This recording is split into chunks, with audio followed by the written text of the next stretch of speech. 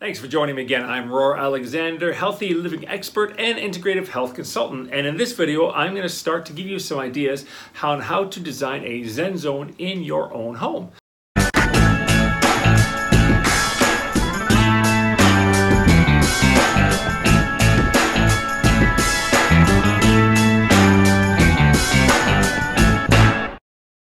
So what is a Zen zone, you ask? Well, to put it simply, it's a place all about you, or at least about you during the time that you're in it. Now, depending on your living situation, you may need to share it or keep it all as yours. But for simplicity's sake, I'm just going to talk about designing one for you. Now, in this space, you can do a lot of things. Meditate, just breathe, listen to a podcast, do some art, creative write, journal, read a book, or even play an instrument. It's whatever you need in your life that helps you zen out after a long day, break up your day, or even prepare for the day ahead.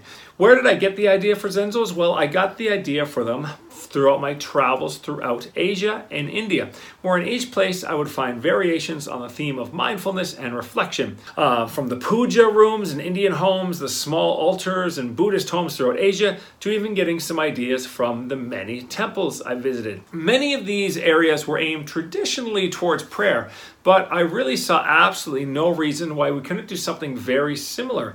And it honestly doesn't matter how big or how small the space is. I've seen homes with entire rooms dedicated to meditation, yoga rooms, and movement rooms, right down to just small corners, which is more what I'm going to be talking about today. However, when I lived in Thailand, I myself built an entire room dedicated to yoga, stretching, my love of music, just kicking back, flowing to some Floyd, or just kicking back with my guitar and chilling on the floor. But now in Vancouver, I've settled for just a small Zen zone in the corner of the bedroom. My first rule is simple, and there really are no rules. However, there's what I call considerations. The first consideration is, well, let's say your Zen zone can be whatever you want it to be. Modern, traditional, kitschy, focused on a theme like music, travel, art, whatever. Just make sure it's all about you. However, it should also be a place that allows you to relax, get into a flow state, not a space to overwhelm or excite the senses. So think stress-free, think Zen. Now, in mine, I have a mixed collection. I have a low-profile beanbag chair, a meditation zabuton and zafu, a couple of yoga mats I brought over from India, along with some other odds and ends that I'll be showing you throughout this video. The next consideration is lighting. I personally do think it's best to be close to a window when possible to allow you to get some refreshing daylight and to provide a nice view. Mine is unfortunately actually not very close to a window, but I use instead a Himalayan rock salt lamp as a light, and I also have a floor lamp close by which uses the bedtime bulb for any evening sessions that I may do before bed. The third concept is inspiring decor. Now, I have a few choice pieces that serve some purposes. The first thing you may notice in this video is this weird plastic thing hanging on the wall. Well, this is a meditation pyramid from a trip to India.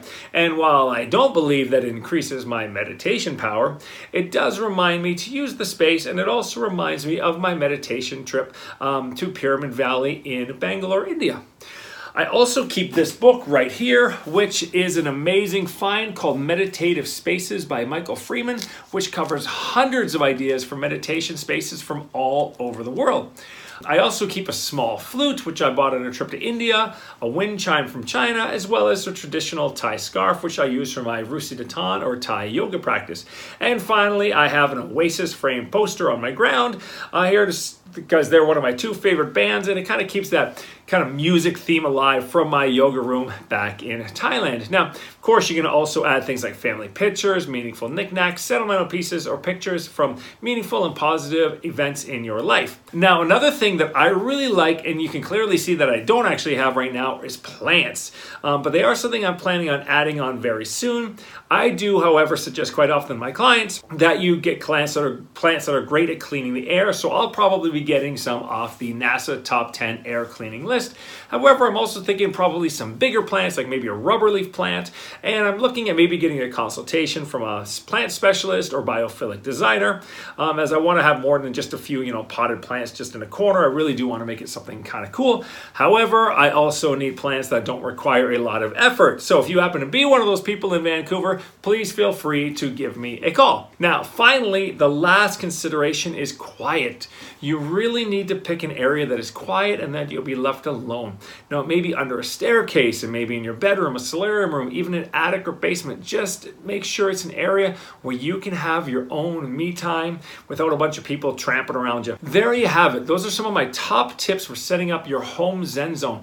However, the most important thing I really think is that you should try to decorate it with and furnish it with interesting and meaningful items, and probably setting it up entirely from your local Walmart, Target, Amazon could be a little less special than it could be, let's be honest. So get outside the box.